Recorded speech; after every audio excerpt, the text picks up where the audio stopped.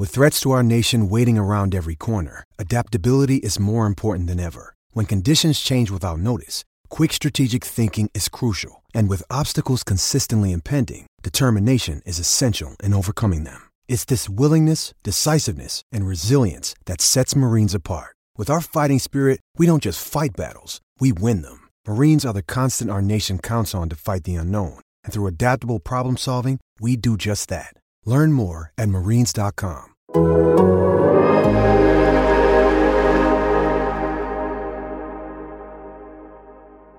Hello and welcome to the Game Theory Podcast. I'm your host, Sam Vecini. We are presented by The Athletic. Today on the show, Andrew Schlecht is back in the building. Yes. So you know we're going to talk about Poku and the Oklahoma City Thunder. But first, we're going to talk MVP race. We're going to talk about what the hell the Lakers should do. This whole thing seems like a total disaster right now. And then we'll get to Oklahoma City and Poku Corner at the end. I had to get a primary source in for Poku Corner this week because Poku is turning the corner. You see what I did there, Andrew? That's right. We could do an hour on Poku if you want. Maybe we'll save that for later. We need some more Poku content, but one of these days we'll have an hour-long Poku pod. Look, Poku is not yet in the MVP race, but he's in the MVP race of our hearts. Right. We should instead rather talk about the guys who are actually in the MVP race to begin this episode. So my idea was just to do like 15 minutes, 20 minutes, and just kind of run through everything that's happening so far at the top of the league in terms of guys that are legitimately in this race for MVP, because I can't remember a better start in terms of like on-court product to a basketball season than what we've seen this year.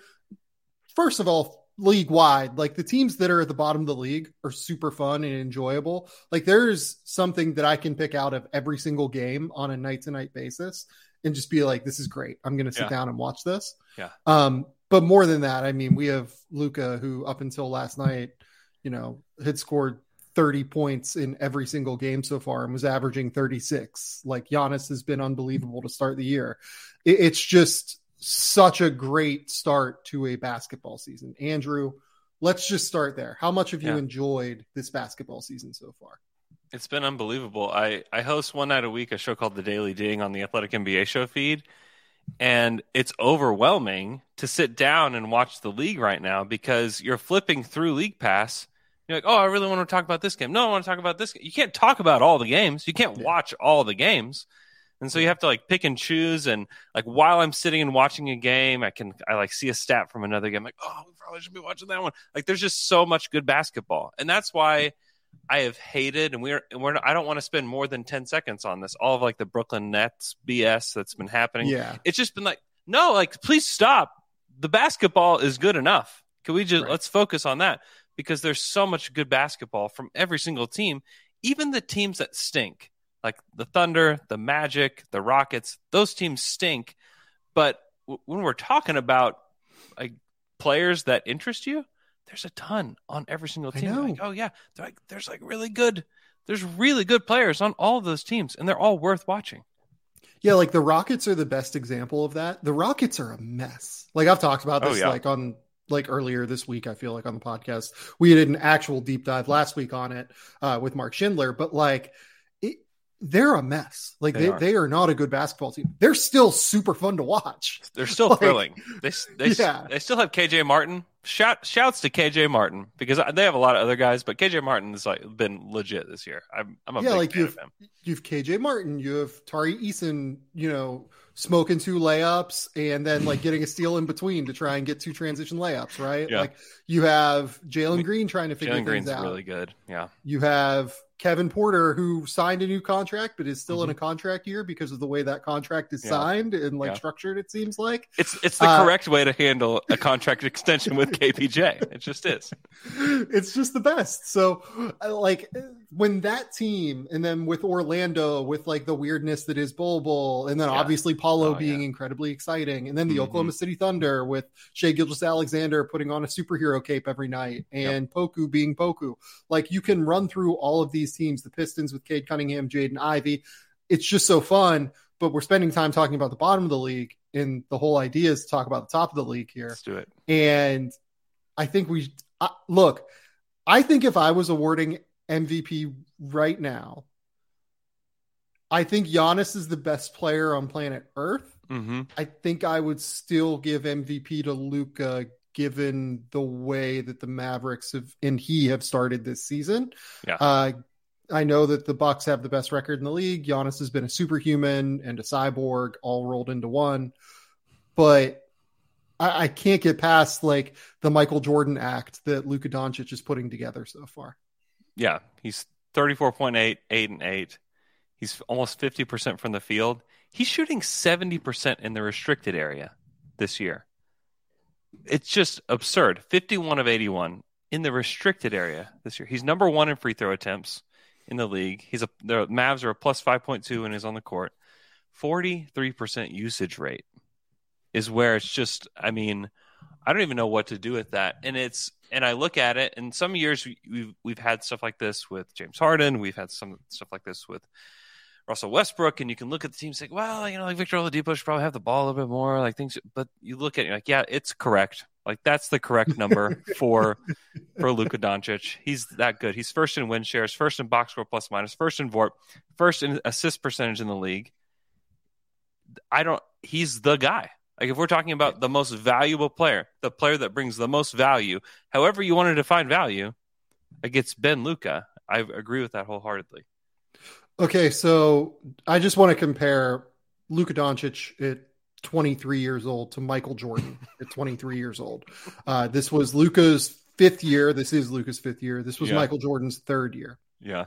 Michael Jordan's third year is like, honestly, like there's a real case that he peaked offensively in his third year. Yeah. Like it was that mix of just like unbelievable athleticism, like just superhuman athleticism, getting to the foul line at an ungodly rate, defensive ability just off the charts. So Michael Jordan played every game that year, played 40 minutes per game, 37 points on 11.9 free throws per game, 48% from the field, 85% from the line, had a true shooting percentage that was 6 points better than league average, or no, I'm sorry, 4 points better than league average. Free throw percentage, 12% better than league average. Luka Doncic right now, 35 points per game, 49.8 field goal percentage, getting to the line 11.2 times per game in 37 minutes per night. The 8 rebounds and 8 assists, which is a little bit different than what Jordan did. Mm-hmm. But in terms of scoring, 6% better than, or 6 percentage points above league average in terms of true shooting percentage, right around league average in terms of free throw percentage. This is like a genuine comparison. Yeah. Right now. And Luka's leaving stuff on the table because he's not shooting the 3-ball well yet. Yes. Right.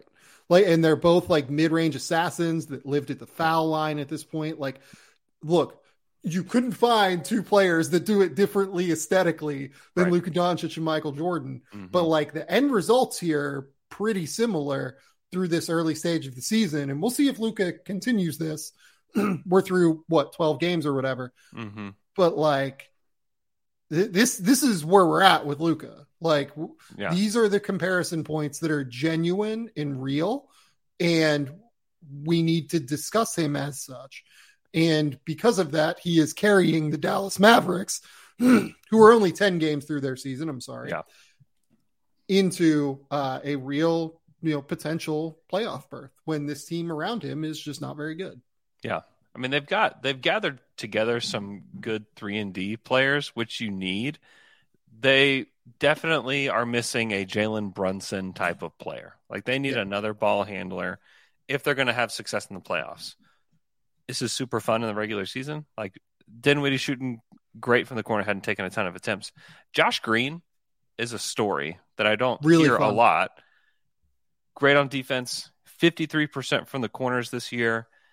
He's been legitimately very good for them. And a guy that a year ago, I sat down with Tim Cato in Oklahoma City, and we were talking about what a waste of a draft pick Josh Green was. And we're discussing all the other players they could have had. And Josh Green last year in OKC when he played was very bad. Was just a bad player.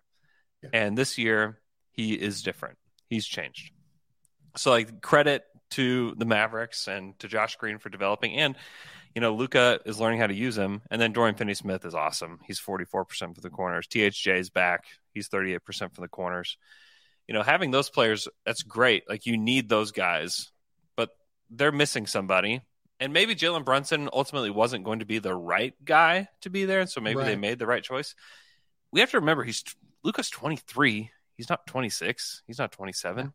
Like we are still in pre-prime age, and he's doing this. So we're still pretty far away from like the best version of Luka Doncic if all things work out. And maybe the Mavs are doing the right thing by letting Luka just do this for a year, and maybe they do find the right running mate for him later on.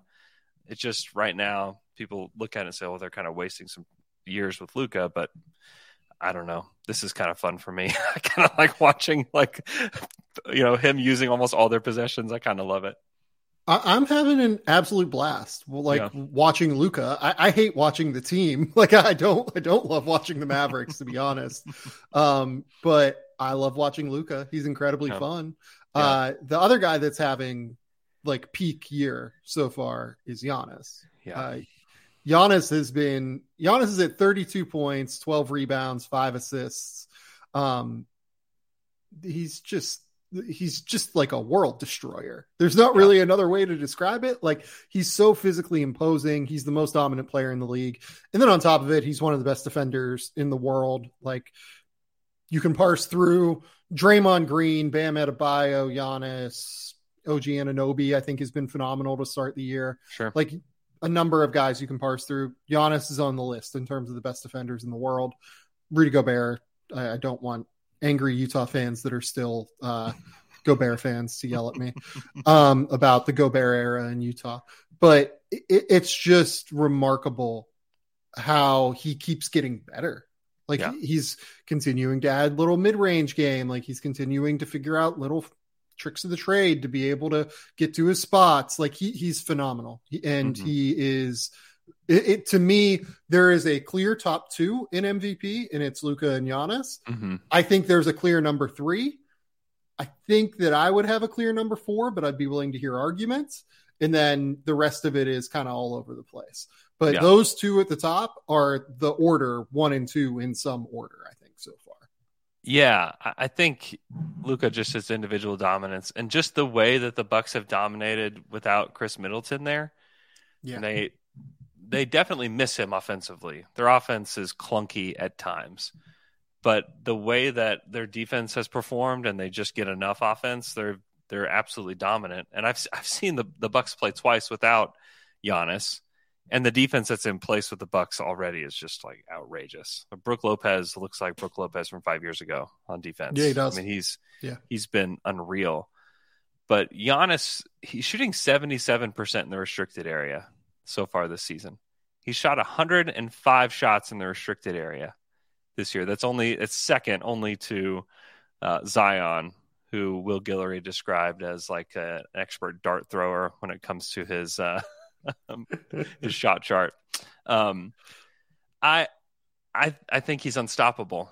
I think that we are now starting to see prime Giannis, which is scary for the NBA because I think he's far and away the best player in the league, and he doesn't even have a jumper yet. Like I still think it's a work in progress. He's 26% on his mid-range jumpers this year.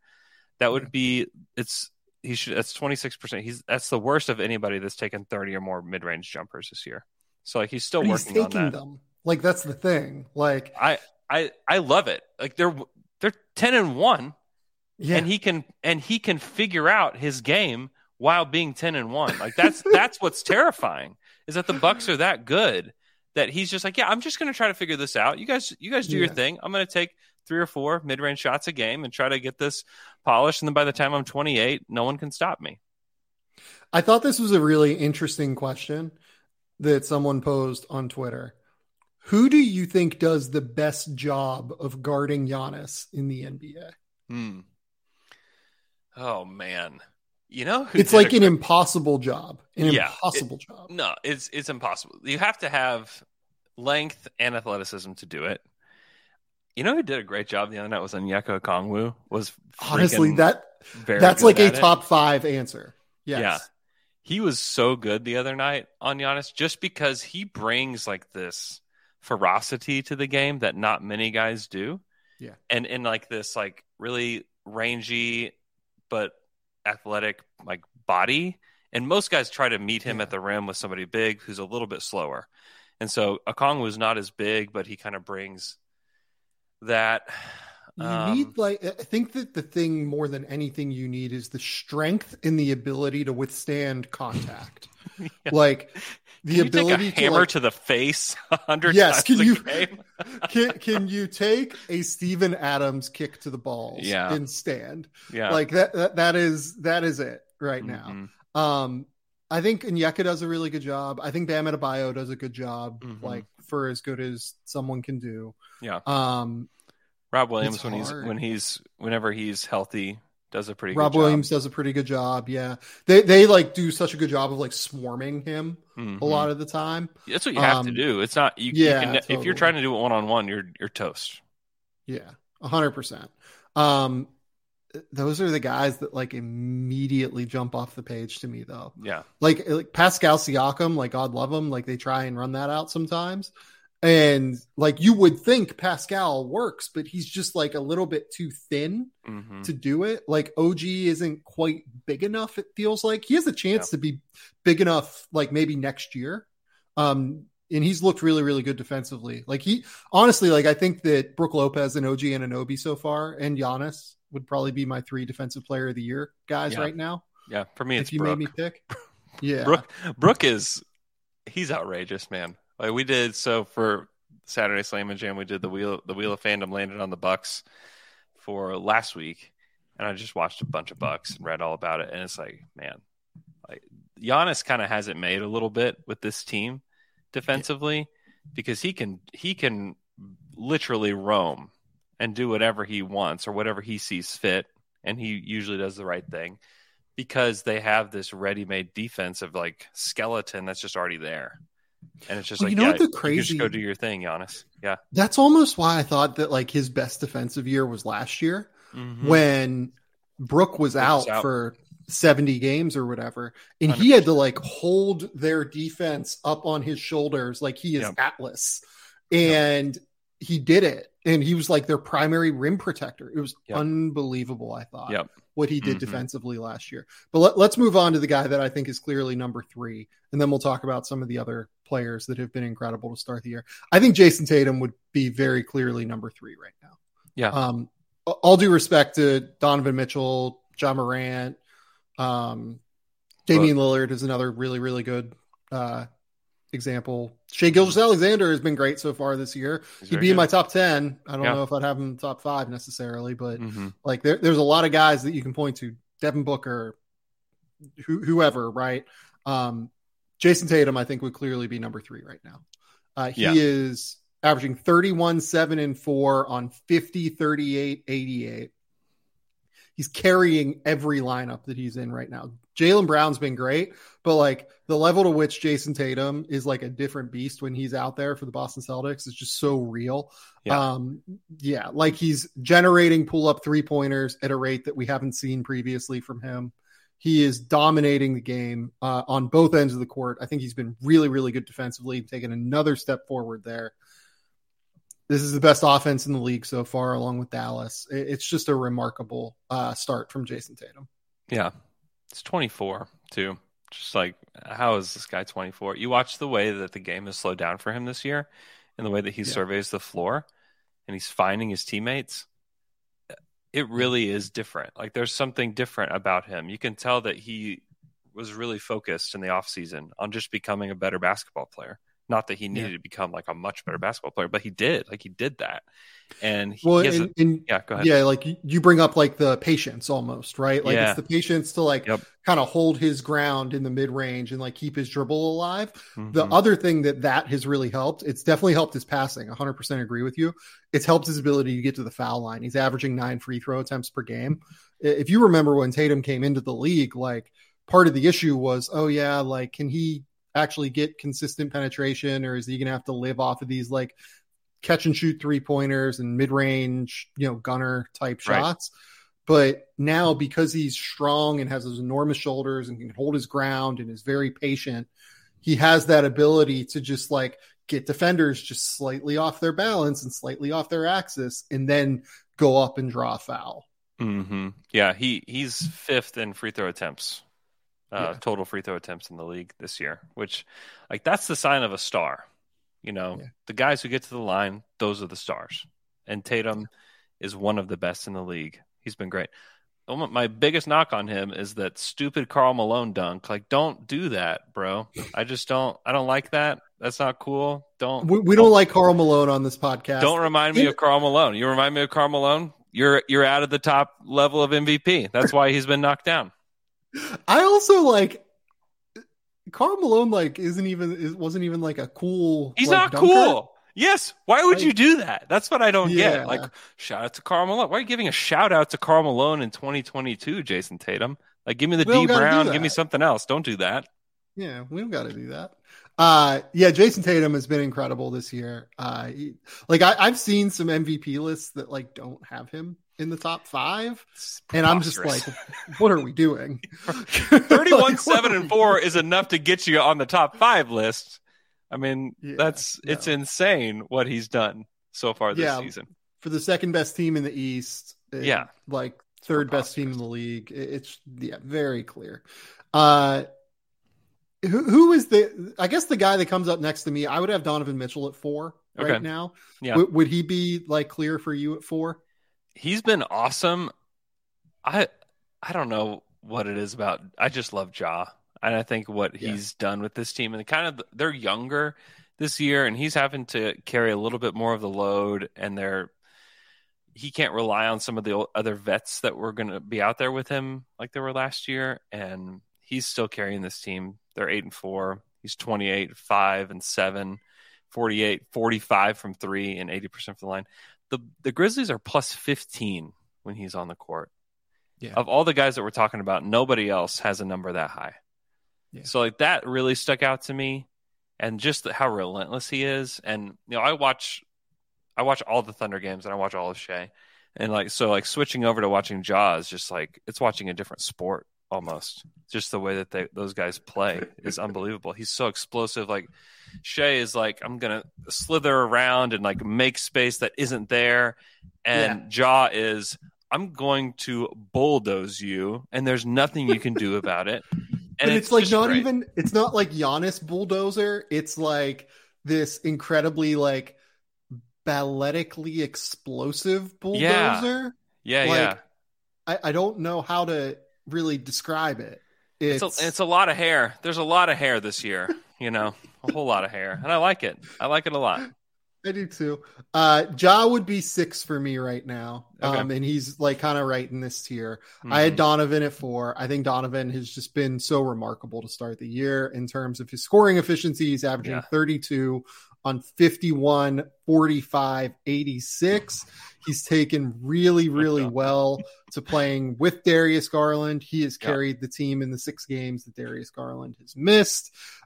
He has been his ability to kind of transition into playing both on and off ball at times has been just such a critical cog for the Cleveland Cavaliers at this point.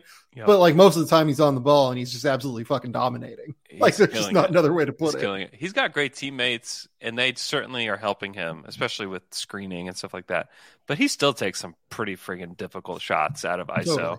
And he's 1.25 points per possession in isolation so far this season, which is just absurd. And then as a pick and roll ball handler, 1.13 points per possession, which is pretty nuts. I mean, he's been really, really good for the Cavs. It's been great to see, just because he, a lot of people were like, I don't know if it's worth it for the Knicks to trade for Donovan Mitchell.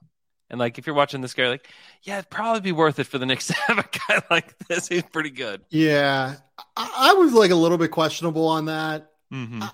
I have some regrets on those takes. Yeah, he's been unbelievable, and I don't know if just some of it could just be like he's having a really hot start and he's going to cool off a little bit. And then some of it could just be that, man, we all know as people, when you're not in the best situation for you, like mentally, you can't be the best version of yourself. And there was a lot of that going on in Utah last year. And getting to a new situation that feels fresh, those guys love playing for their coach. They love playing for each other. It's evident. And that's really, I mean, honestly, it's just these human things that happen to NBA players that we don't really consider. Like that could be why this boost is here. But man, just looking at like the raw numbers of some of these guys, like we haven't even talked about Devin Booker, who's 27, 4 and 5. And, you know, the same patience stuff that we talked about with Tatum is there with Booker too. And he's been outrageous. And like Jokic, who we won't probably give much time to just because his numbers just aren't as eye-popping as they were last year, at least so far. Like he's like the ultimate guy of somehow like had like patience. Yeah, like he has somehow had more highlight level moments playing with like Jamal and Michael again. Yeah. But has been less like dominant, I guess it feels like, maybe is the way to put it. He almost doesn't have to. I watched him in OKC a few weeks ago, and he like at halftime he took one shot. Yeah. And like and let me be clear here. Killing people. Nikola Jokic is averaging 21, 10, and 9 to start the year. Like That's he's been good.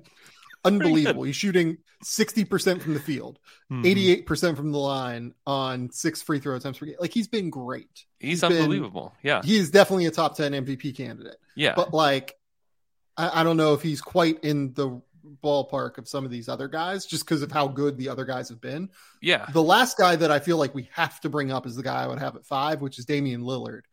His just sheer presence has completely altered this Portland Trail Blazers team. Yeah, he's averaging like 29 points per game, and you know he's been phenomenal across the board. 40% from 3 on 10 3-point attempts per game, 48% from the field. Like there's just 66 true shooting percentage. Like his true shooting percentage is 16% better than league average right now, which is just absolutely bonkers. Just completely crazy. Completely crazy. Yeah. In ISO, he's 1.39 points per possession, which is that makes no sense. Like you shouldn't be able to do that out of isolation. Like you just give it to Dame every time. And the difference that he's made with this team, like you said, just culturally and what they've built, there were way more skeptics than believers, even in Portland. You know, people that cover the team are like, yeah, maybe they make the play-in. You know, and maybe that still could be the case, but they're 8-3 so far, and they've played some tough teams. They beat Phoenix twice. Phoenix is good. You know, this is a good Blazers team that looks well coached. They play great defense. They play the right way offensively, and you know, Dame is the reason why. And Dame could have probably played through a little bit more of this injury stuff that he's dealt with, and he's taking a slower approach to it, which I think is the right thing. Like there's just some like more maturity happening with this team that I think will pay dividends, you know, in April and May, hopefully. Yeah. Let's take a quick commercial break and then we're going to jump into the Lakers because, oh boy.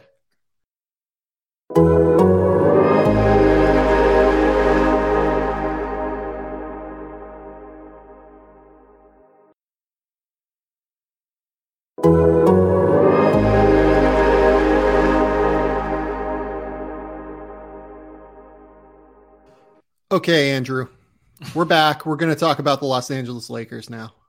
The Lakers are 2-9. Yeah. They have the worst offense in the league, not by an insubstantial margin. They also have fallen to 18th in defensive rating, which I think is actually like a critical number that I thought Jason Timpf over at the Volume Network that Colin Cowherd has did a really good job kind of explaining what seems to be happening, where like it feels like they know that they have to play so fucking hard defensively every single moment of the game. And it's just hard to do that. And you get demoralized. And like, you watch Anthony Davis and it's hard to defend for 48 minutes a night when like you're the guy that is holding this entire thing up defensively. So the Lakers are in a really hard spot right now. LeBron James has a groin injury seemingly that he picked up against the Clippers last night. We'll see how long he's out. If he misses any time, it doesn't seem like listed as day to day. Clarity there. He was pretty clear. It seemed like this is not going to be a month-long injury or anything. Like he said it felt better than when he did it against the Warriors on Christmas Day a couple years ago. So that's a good sign. Yeah. Now, nothing else is a good sign here for the Lakers. No. I don't love the way that the offense really runs. Like, yeah, they don't have shooters, but like they don't really space the floor or take threes, so everyone just collapses down. They're not like an offense that overly takes care of the ball. Like they don't really. What they could theoretically try and do is just like bludgeon teams and try and like win the possession battle by crashing the offensive glass. They crash the offensive glass like very rarely. Like they're a bottom 5 team in offensive rebounding right now. So I just don't know what they do well on offense or what they have a chance to do well on offense. Yeah, they don't. They're just old and slow, and they're relying on guys that are 9th, 10th, 11 guys that are like their 4th and 3rd best guy. I mean, this is just not a good basketball team, is what it comes down to. And it was going to be on the shoulders of LeBron and AD to be good enough. And that just hadn't been the case. And they cannot be lifted up by Pat Bev and Lonnie Walker and even Russell Westbrook accepting this bench role, which I think is a miracle unto itself. Like, that's great. Good job. It hadn't really translated to wins yet. And it is not looking good. I still think they're going to shoot the ball better. I just don't think they can be this bad. No NBA team has been this bad in, I don't know, a decade. Years now, like 8 years. Yeah. So they're unsustainably bad, but also where's the turnaround going to come from? Certainly LeBron, if he can get right, will shoot the ball better. I don't know that Russ can shoot much better than he has recently. And then there's AD, and what to do with AD. So this is what I want to talk about. And Bill Simmons, who, I am an enormous fan of, and, I have you just won't hear me say anything negative about Bill at all. He floated the idea of an Anthony Davis potential deal. And Bill has been pretty connected on Lakers things like recently. Like, if you remember, he kind of brought up the idea of LeBron maybe investing in the Las Vegas franchise, 10 months before LeBron mentioned it at a press conference.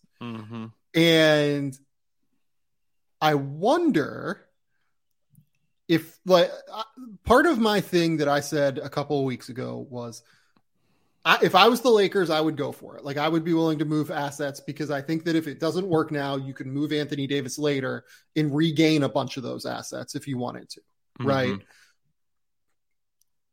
But the biggest thing that they have to do is what I said at the time is pick a direction, right?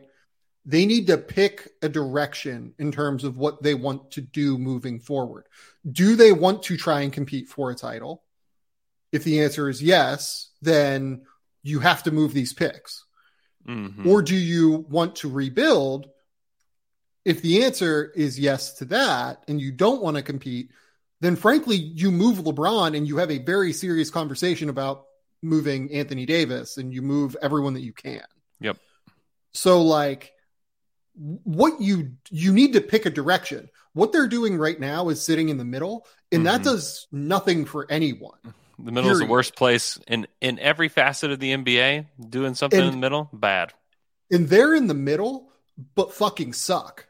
Like, yep. That's the thing. They're middling their decision-making process while being absolutely terrible on the court. Yeah. And that's the thing that you absolutely cannot do. Rob Pelinka has been a disaster over the course, basically since they won their title. Yeah. This is almost like the most dumbfounding thing to me. Not moving Russell Westbrook for whatever you could do.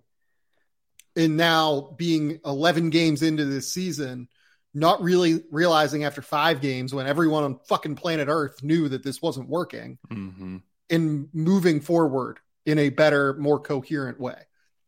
We're past the point of waiting for 20 games, which is what the report was after the first couple of games this year. It's going to wait until Thanksgiving to just see. I just want to see if this terrible roster will just suddenly transform into something else. Well, and now we're starting to get pressure, right? Because Chris Haynes reported earlier today that LeBron James is not interested in wasting the 2022-23 season in hopes of reinforcements arriving for the Lakers during the offseason. Yeah. So we're going to start to feel that. He shouldn't be interested in that, right. By the way. That's the other thing. Like, your timeline does not add up here. There is nothing that the Lakers are doing that makes sense. If you want to rebuild and move Anthony Davis, that's fine. Like, go for it. Like, I think that's smart. If you want to trade picks for reinforcements like Buddy Hield, Miles Turner, Eric Gordon, whatever you want to do, I think there's a case for that. Yeah. You can't do what you're doing right now. No. You cannot do what you're doing right now. This is the unforgivable sin, what they're doing right now. They have time to make up for it. It's 11 games into the season, but they can't keep doing this, because if the answer is that they want to compete, they're getting too far behind the 8 ball to really even do it. Yeah. Yeah, without a doubt. They can't sit on their hands. They have to decide like how important the end of this LeBron James era is to them. And from all accounts, like this is like the Lakers calling card, is that they like to keep their stars around like LeBron. I don't think they're going to trade him. I think ultimately they're going to fold to the LeBron pressure, and they're going to trade Westbrook and the 2 picks for some kind of Indiana package, or I don't know if they can get guys from Utah or whatever, if maybe that costs 1 pick, but they're going to have to do something. Like they just have to. The deal I floated with Mark Schindler or Adam last week, I can't remember who, was you can theoretically do, if the Pacers are willing to do Miles Turner and Buddy Hield, you can also rope Eric Gordon into that deal very easily by just throwing Kendrick Nunn to Houston if you make it a 3-team deal. Yeah. And then send Russell Westbrook to Indiana. Yeah. I would imagine that Houston would very strongly consider taking a pick swap for Eric Gordon, like a pick swap and a second rounder for Eric Gordon or something like that. So like, could you do a pick swap for Eric Gordon? And then you're going to have to haggle with Indiana, right? But a team with Eric Gordon, Buddy Hield, Anthony Davis, LeBron James, Miles Turner is a fucking good team. Yeah. That is a team that gives you a chance to compete every single night. Yeah. And I would do that. I'd be willing to do that if I was the Lakers, because I think that's a team that like could genuinely, if LeBron is like what we think he still can be, that gives you a chance to compete at the highest levels of the Eastern Conference, I think. Yeah. But you can't do what you're doing now. And this is where the idea of going the other direction comes into play. If you do decide to move some of these guys, the guy that you move is Anthony Davis. Yeah. I think that you let Russell Westbrook's contract expire and don't give up like extra assets to get off of that money, because you can get salary cap space this summer. What do we think Anthony Davis's value is league wide? Because that's a hard question, I think, to answer given the injury history. Yeah.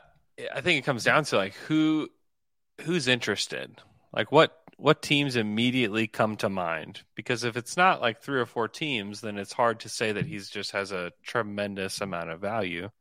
Because if you're a team that's wanting to compete you would presume that it would be a team wanting to compete for a title. Like a team that comes to mind is like Chicago.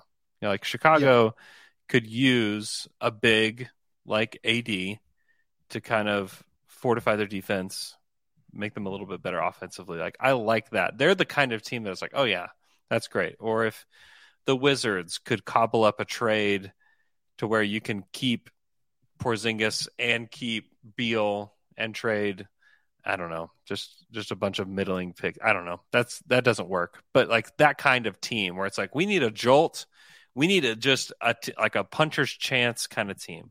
Because like everybody else, I just don't know that I see it. Like Milwaukee, no. Cavs, no. From the Raptors, I wouldn't do it. Would you entertain it if you're Atlanta? Yes. Yeah. Yes, I would. Yeah.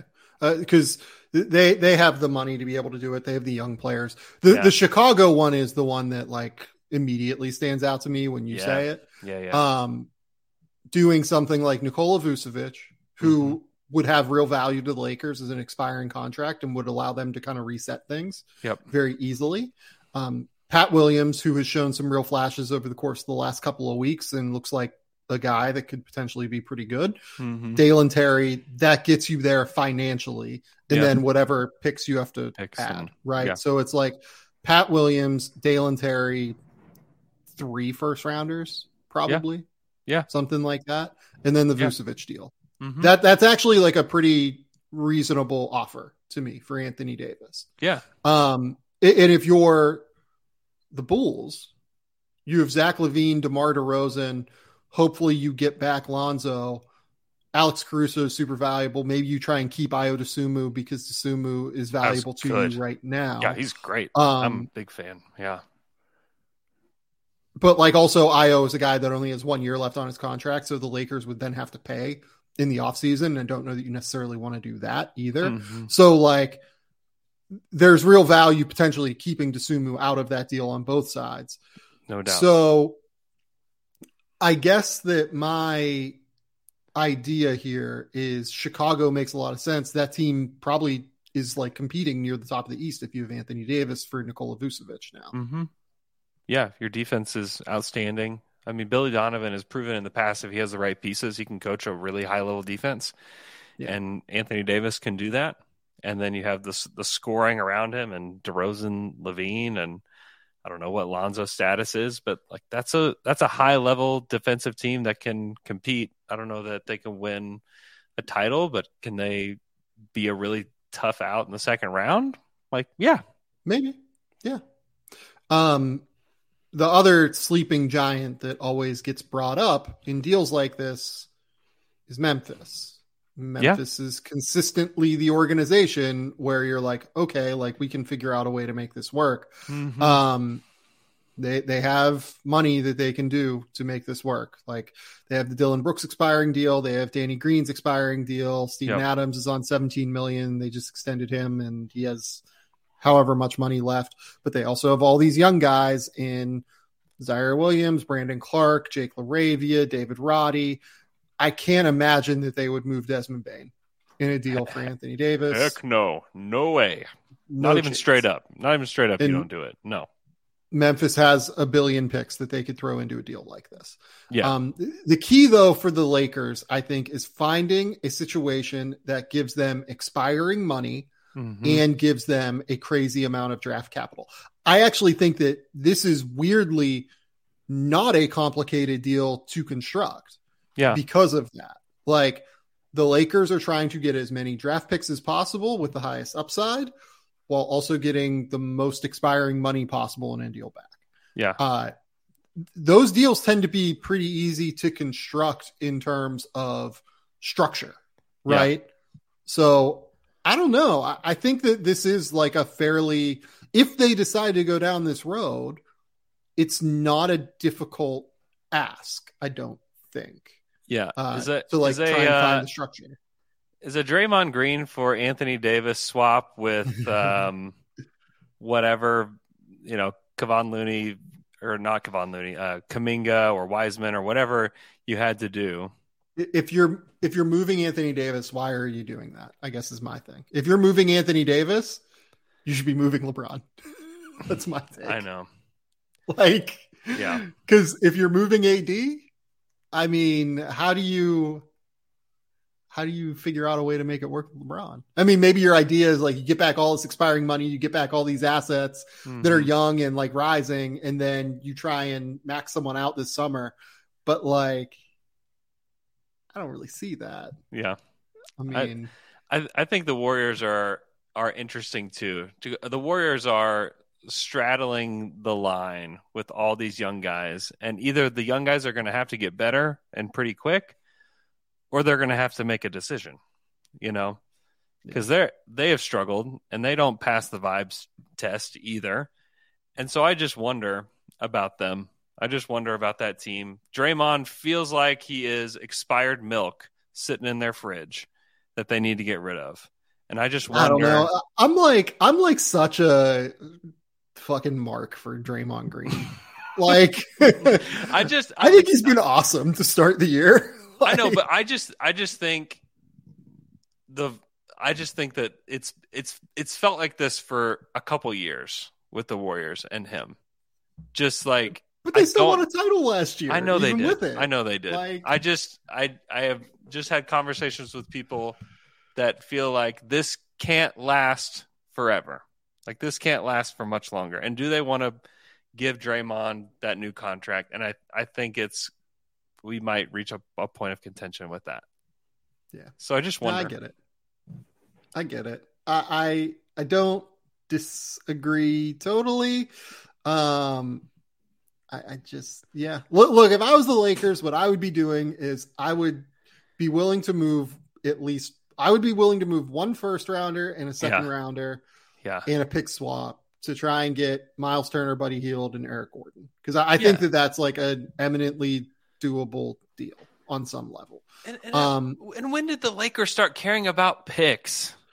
There's that. And like, if you're Indiana, why do you think you're going to get a first rounder for Buddy and a first rounder for Miles by splitting the assets? Like, that's the reason that you don't do this. If you're, I don't think you can get a good first rounder for Buddy. I don't think you can get. I think you have to take on the Westbrook money to get everything you want. I think you could probably get a good first rounder for Miles. I just don't think you could get a good first rounder for Buddy. I just don't think you could. Like look around the league, I guess, and try and figure out like where is the spot that would pay a first round pick for Buddy Hield. Milwaukee, maybe. Like, yeah, but it's going to be a limited first round pick. Like, that's not going to be a high level first round pick. So like you might as well lottery protect that thing because it's you're not going to get a lottery pick from it. No, no. There's no chance they get a lottery pick. So it's just like even trying to find a first. Right? A first. Oh, I got you. Okay. Like just even because like you're definitely because like the idea that the reason that you struggle with the Pacers deal, right, is the Pacers are asking for 2 first rounders, the 2017 or the 2027 and the 2029. Yeah. So like, in theory, for the Pacers to not do that offer, they have to have something else on the table that makes them think at some point they can split the assets into something else. So like, or you have to think that the Lakers 2027 or 2029 first round pick on its own is more valuable than anyone else. And I think there's probably a real case for that, without a doubt, given the way that this organization has been run. Yeah. But like, could you get a late first rounder from Milwaukee or something for Buddy Hield or, Philadelphia or whoever, right? I'm just like naming contending teams without really like thinking about it. Yeah. Can you play Buddy Hield in the last 7 minutes of a playoff game? The way that he's shooting right now, yes. If he shoots more like, the 38 to 40% guy that he typically is, it becomes more questionable, I think, and you would probably struggle with it. Yeah. And then like, here's the thing. Do you think you're getting a lottery first rounder for an expiring Miles Turner? No, you're not. I can answer that. So I do think that getting 1 first and like a couple of seconds from the Lakers, if that first rounder is unprotected in 2029 or whatever, I think that is probably their best course. And then I think if you're Houston, I don't think you're going to do better than like a potential pick swap with the Lakers in 2028 for Eric Gordon. But I wonder how much Eric Gordon means to them, though, in terms of like, we need some adult in the room, I don't know. It doesn't seem like he's doing much on. Look, he could be doing stuff behind the scenes. I would agree with that. I would totally agree with that. I don't know. Maybe there's room for the bottom to drop out if there's not somebody over there. I don't know. They've kept him for so long that you just kind of wonder, Because I mean, how long have we been talking about Eric Gordon trades? You know, I know. so I just wonder. I don't know. I need to ask Kelly about this because like the Thunder, like there's going to be like Kenrich Williams rumors again with the Thunder this year. It's like, oh, Kenrich Williams, like, oh, he would really help a lot of teams. Kenrich Williams isn't going anywhere because he didn't want to go anywhere. If the Thunder are going to sit him for the rest of the season, like, he doesn't care. You know, I don't know like what the situation is with Eric Gordon. Yeah, like Kenrich loves Oklahoma and like is super happy there, right? Loves it. Like, shout out to Lake Hefner. Loves Lake Hefner. I don't know. So, like, it makes sense for them to keep building around Kenrich Williams, baby. And that brings us to the Oklahoma City Thunder.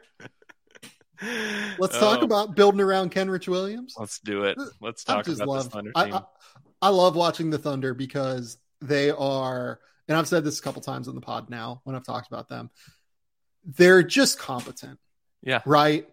Like, for a team that is as young as it is, as inexperienced as it is, as at times seemingly thrown together with young pieces as it is, Mark Daigneault does a very good job of having them execute at the highest level possible you could expect from a team that has multiple guys 23 and under on the court at once at all times.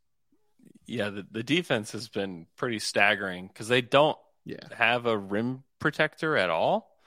Our guy Poku is the closest thing to that, and I think teams are shooting like over 60% at the rim when Poku's there, so he's not much of a deterrent for others, but they just scrap. They play really hard. They have great point of attack defense with Lou Dort. If you don't play defense, you won't play. So Trey Mann, if he's not locked in on defense, Mark will pull him and he won't play him for the rest of the game. It's like, I'll find somebody else that will play. And Trey's been good, like, to start the year. Yeah. He hasn't shot like as well as what he can, but like if you look at any of the lineup data, like their best lineups have often been with Trey. Yeah, the on-offs with Trey are very good. I think he's maybe second or third on the team. And just having like that extra ball handler out there, that extra threat as a scorer has been really helpful. Yeah, he was great last night in particular. In the first half, he was on fire from three. He has like the ability to hit 4 or 5 threes in a quarter for you. I mean, he's a guy that I don't think many people know a ton about or have watched much of him. But just know one thing with Trey Mann: if he's got his hair braided, good Trey. Hair out of braids, bad Trey. That's one way to judge it. He just got his hair rebraided last night, scored 21 points last night. We got to talk about Shai because I was going to say, like, let's just do Shai Gilgeous-Alexander appreciation 5 minutes here because he has taken a step and he is just so clearly the best player on this team and it's not anywhere close. I mean, and you can see already that everyone around the league realizes it. Yeah. And I saw a little report today from rival executives that, Shai Gilgeous-Alexander, he might not be happy with the losing in Oklahoma City. Oh no. Newsflash. Every NBA player hates losing, you know, like Shai, of course Shai doesn't like losing. And I talked to a lot of people around the league and like, people just don't know. A lot of people just don't know, especially his situation, especially the. And I'm not taking shots at Sam Amick because Sam is. The one I would never ever take a shot at Sam Amick. I love Sam unconditionally. Guy. Yes, he's like, great. But when an executive tells you that, you probably have to write it on some level. If it's on the record, put it out there, baby. Like, but like. Yeah, like look, the Thunder are not going to move this guy. He's too good. First year of a 5-year deal for Shai. He's just now showing that, like, like he's actually a real all-star. Like, he's really that guy. 31 points, 5 rebounds, 5 assists. Then this is the wild thing: almost 2 steals per game and 1.5 blocks per game. I mean, this is do you think he's defending well? Is the question. Actually, yes. Yeah, I was going to say he's been much better than what I have seen previously. So, because like, look, I'm a big proponent of the idea that like steal and block numbers are often just so drastically overrated, right? Like they take up, so he has 3.6 stocks per game, right? 3.6 stocks is like 4% of possessions per game, right? Yeah. So what is he doing on the other 96% of possessions? I agree with you though. He's been better this year for sure. Yeah, I mean, just an example, like he took the assignment of guarding Franz Wagner in the clutch the other night against Orlando and like took him out of the game. I mean, he knew the right shoulder to be on whenever Franz was faced away from the basket and took that away from him and forced him to turn over the other shoulder, and he bricked a jumper because Shai knew where to be. And the effort that wasn't there in the last 2 years is there. And the way that Mark Daigneault describes it is just like he's challenging himself. Like we'll definitely have conversations about it, but Shai wants to be great, and he knows that is his next step to being a great player, and he just honestly challenges himself to be that. And he's been that guy for the Thunder. He's honestly been probably their second best defender and just an outrageously productive offensive player. We talked about the free throw line. He's almost 95% at the free throw line this season. And he shot 70. Getting there a ton. Yeah, 77 or 73 of 77 this season. I mean, he's lived at the line in some games. He did that last night. He's a legitimate all-star. And if the Thunder were winning games, he would probably be somebody that we would, if he plays like this, would talk about for All NBA. Like, I don't know that he gets there unless, I mean, maybe if the Thunder win like 35 games or something like that, we could get into the All NBA talk, but I don't know that they'll do that. If he is, if he does this the whole year, I think, if he does this the whole year, 32 points, 5 and 5 and unbelievable. Yeah. Then I think he probably makes All NBA. Yeah. And that was something that seemed like a pipe dream even last year for people that watched him night after night. I mean, he's better. And he's not shooting threes. He's basically stopped shooting threes. He's like only taking mid-range shots and shots at the rim. And he's been absolutely on fire so far this season. I mean, he's been one of the best mid-range jump shooters in the league by far. It's been very fun watching him do what he does because he's so unconventional in the way that he approaches the game. He's very steady.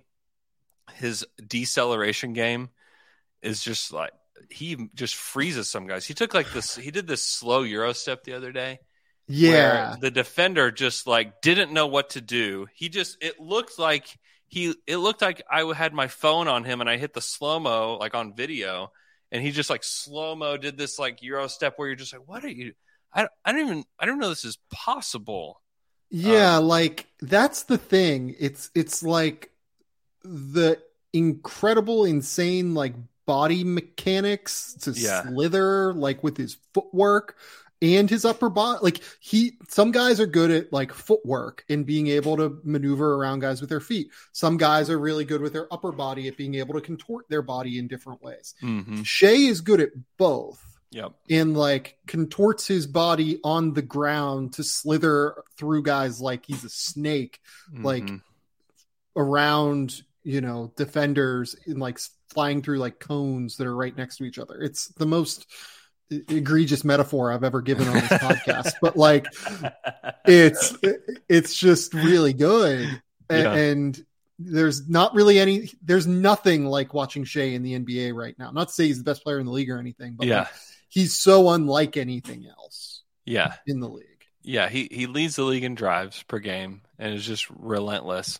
And he's also extremely unselfish, almost to a fault at times, because, and this is the thing where people say like, oh, Shai is like so tired of the losing. Shai is doing what he can to help his teammates develop too. And he recognizes and acknowledges that he needs to develop as well. Like when I ask him about the development of other players or the development of the team around him, he always says, that's me too. Like I'm still developing. Like I'm still trying to get better. He doesn't think like, oh my gosh, like how can I win with these guys? Like this is crazy. I threw out to Lou Dort and Poku and they airballed 5 threes in the last 4 minutes. Like this is insane.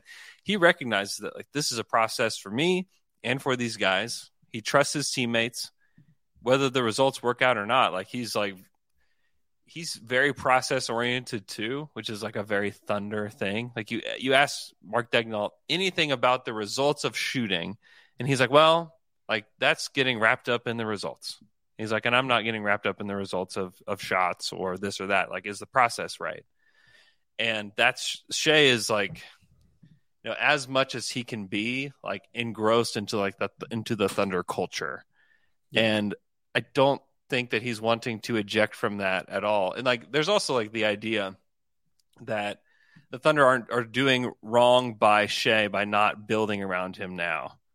But it's like not recognizing how young he is. He's still 24. And I mean, I just look at Utah and what they did to try to build around Donovan Mitchell. And they went and got all these players and they tried to build around him, and they brought in these older guys that were ready to win now, all these win now players. Well, a lot of those win now guys are like out of their prime and into like the latter half of their NBA career, in Mike Conley and Bojan and all these guys. And he's like, well, now I'm ready. Like, now it's time for me to win. And now I'm looking around, and it's either guys that are past their prime, or it's Rudy Gobert, who is like annoyed with me all the time. So like, I'm out of here. Like, get me out of here. Please get me out of here. And now they have Chet in Oklahoma City, and now they have like, and now the Josh Thunder and Trey. Yes, when you look at now, whenever and Shai, when he gets to 25, 26, he will be looking around saying, okay, now I have guys that are ready to compete with me now, because now I'm in my prime. Now it's time to win. And so they now have the assets to go out and get more guys. Exactly. They have multiple picks in 25 and 26 to go and actually get the guys that are ready to win now. Then like that's the idea behind the Thunder rebuild. I know a ton of people have a lot of qualms with the way they're doing it. It may not work. I don't know that it's going to work, but this is the idea. Like, this is the plan. It's like, it's not, let's build around this 24-year-old Shai Gilgeous-Alexander today. It's, hey, let's build around 26-year-old Shai and 24 or 23-year-old Chet and 22-year-old Giddey. And like, let's build around those guys, not around 19-year-old Giddey and 24-year-old Shai and 20-year-old Chet, who's in a boot right now. Like, we're not building around those guys. We're building around those guys whenever they're all in their overlapping primes. Like, that's the idea. Okay, last thing. Poku Corner. Explain for the people why I am not crazy for my enjoyment of Alexei Pokusevski. I'm not even going to talk Poku Corner. I just want Andrew to be able to explain why Poku Corner is a real thing and Pokuism should exist. Yes. So before the season, I was asking Mark Daigneault during training camp about like who stuck out this year, during camp, like who's vocal. Tell me who you've noticed. And first he brought up Jeremiah Robinson Earl, great guy, wonderful man. But then he said, and Poku. And I was just like, I was perplexed. And so I sat there for 5 minutes, and then I said, hey, tell me about Poku. Because a year ago, we sat in this room, and you told me that the screws on Poku needed tightened. And now you're telling me that he's like one of like the leaders out there. So like, tell me about it. And then his first words were, and he actually interrupted me while I was restating my question. He said, the screws are tight on Poku. And so like, that was the first sign that things are getting real with Poku. I just got chills, Andrew. And let's go.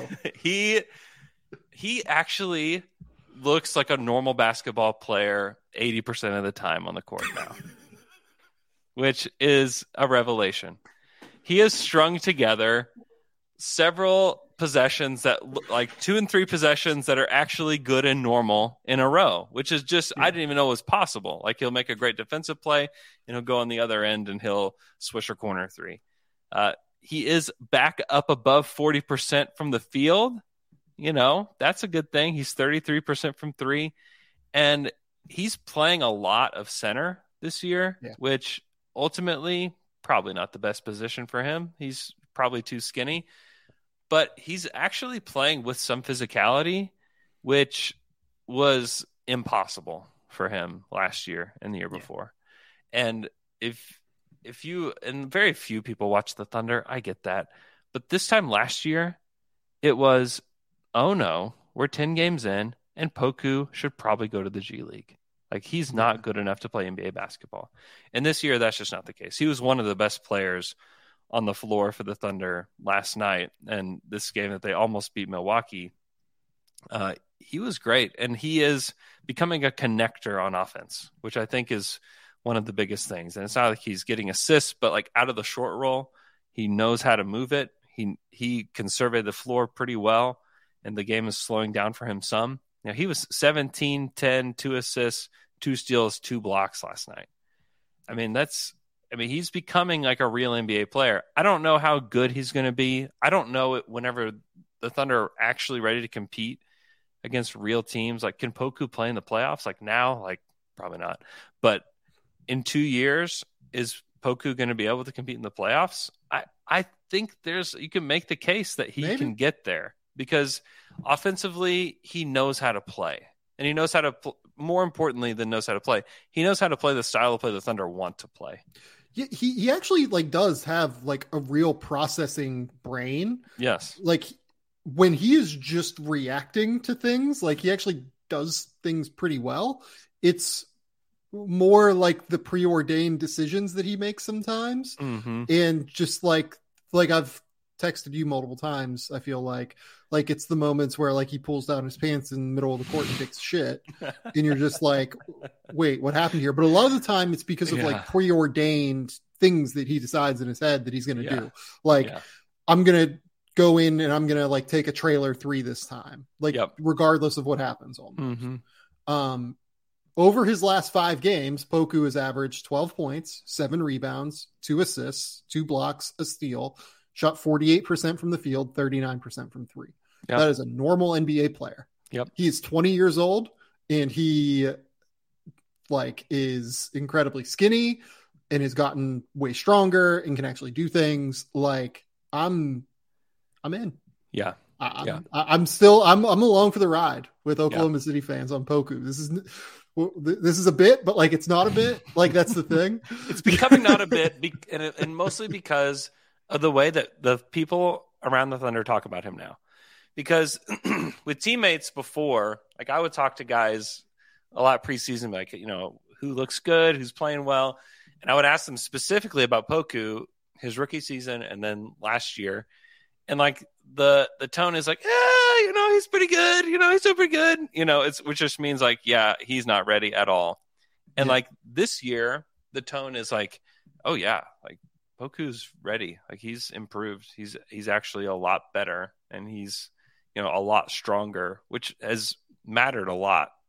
He doesn't look strong, I get that, but his base is a lot stronger than people would give him credit for, and he's done a really good job, you know, of getting stronger and improving just his overall awareness of the game.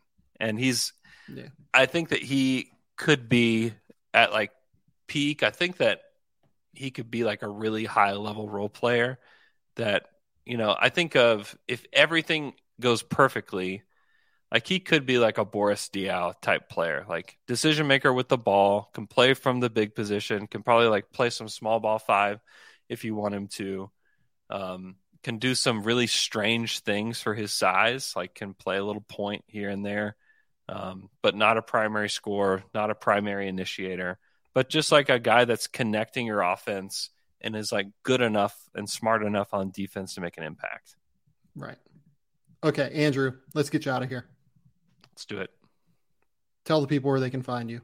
Tell the people what's going on. If you want to listen to more talk about Poku and the Thunder, you can listen to my podcast called Down to Dunk. You can hear me on the Athletic NBA show on Monday nights for the Daily Ding. And then on Saturdays for the Saturday Slam and Jam, we are talking about the Pistons on this Saturday with James Edwards, who is just a fantastic writer here at the Athletic. So those are the places that you can find me. Lots of podcasts, lots of fun, but would love to have you guys listen to any of our shows. Absolutely the best. Go subscribe to The Athletic. Go to Game Theory Podcast with Sam Vecini at YouTube. Subscribe there. Rate, review, subscribe to this show on Apple, Spotify, whatever podcasting platform you use to listen to apps. We will be back later next week with more. Adam Spinella will be back on Sunday night going into Monday morning. Until next time, we'll talk soon. Bye.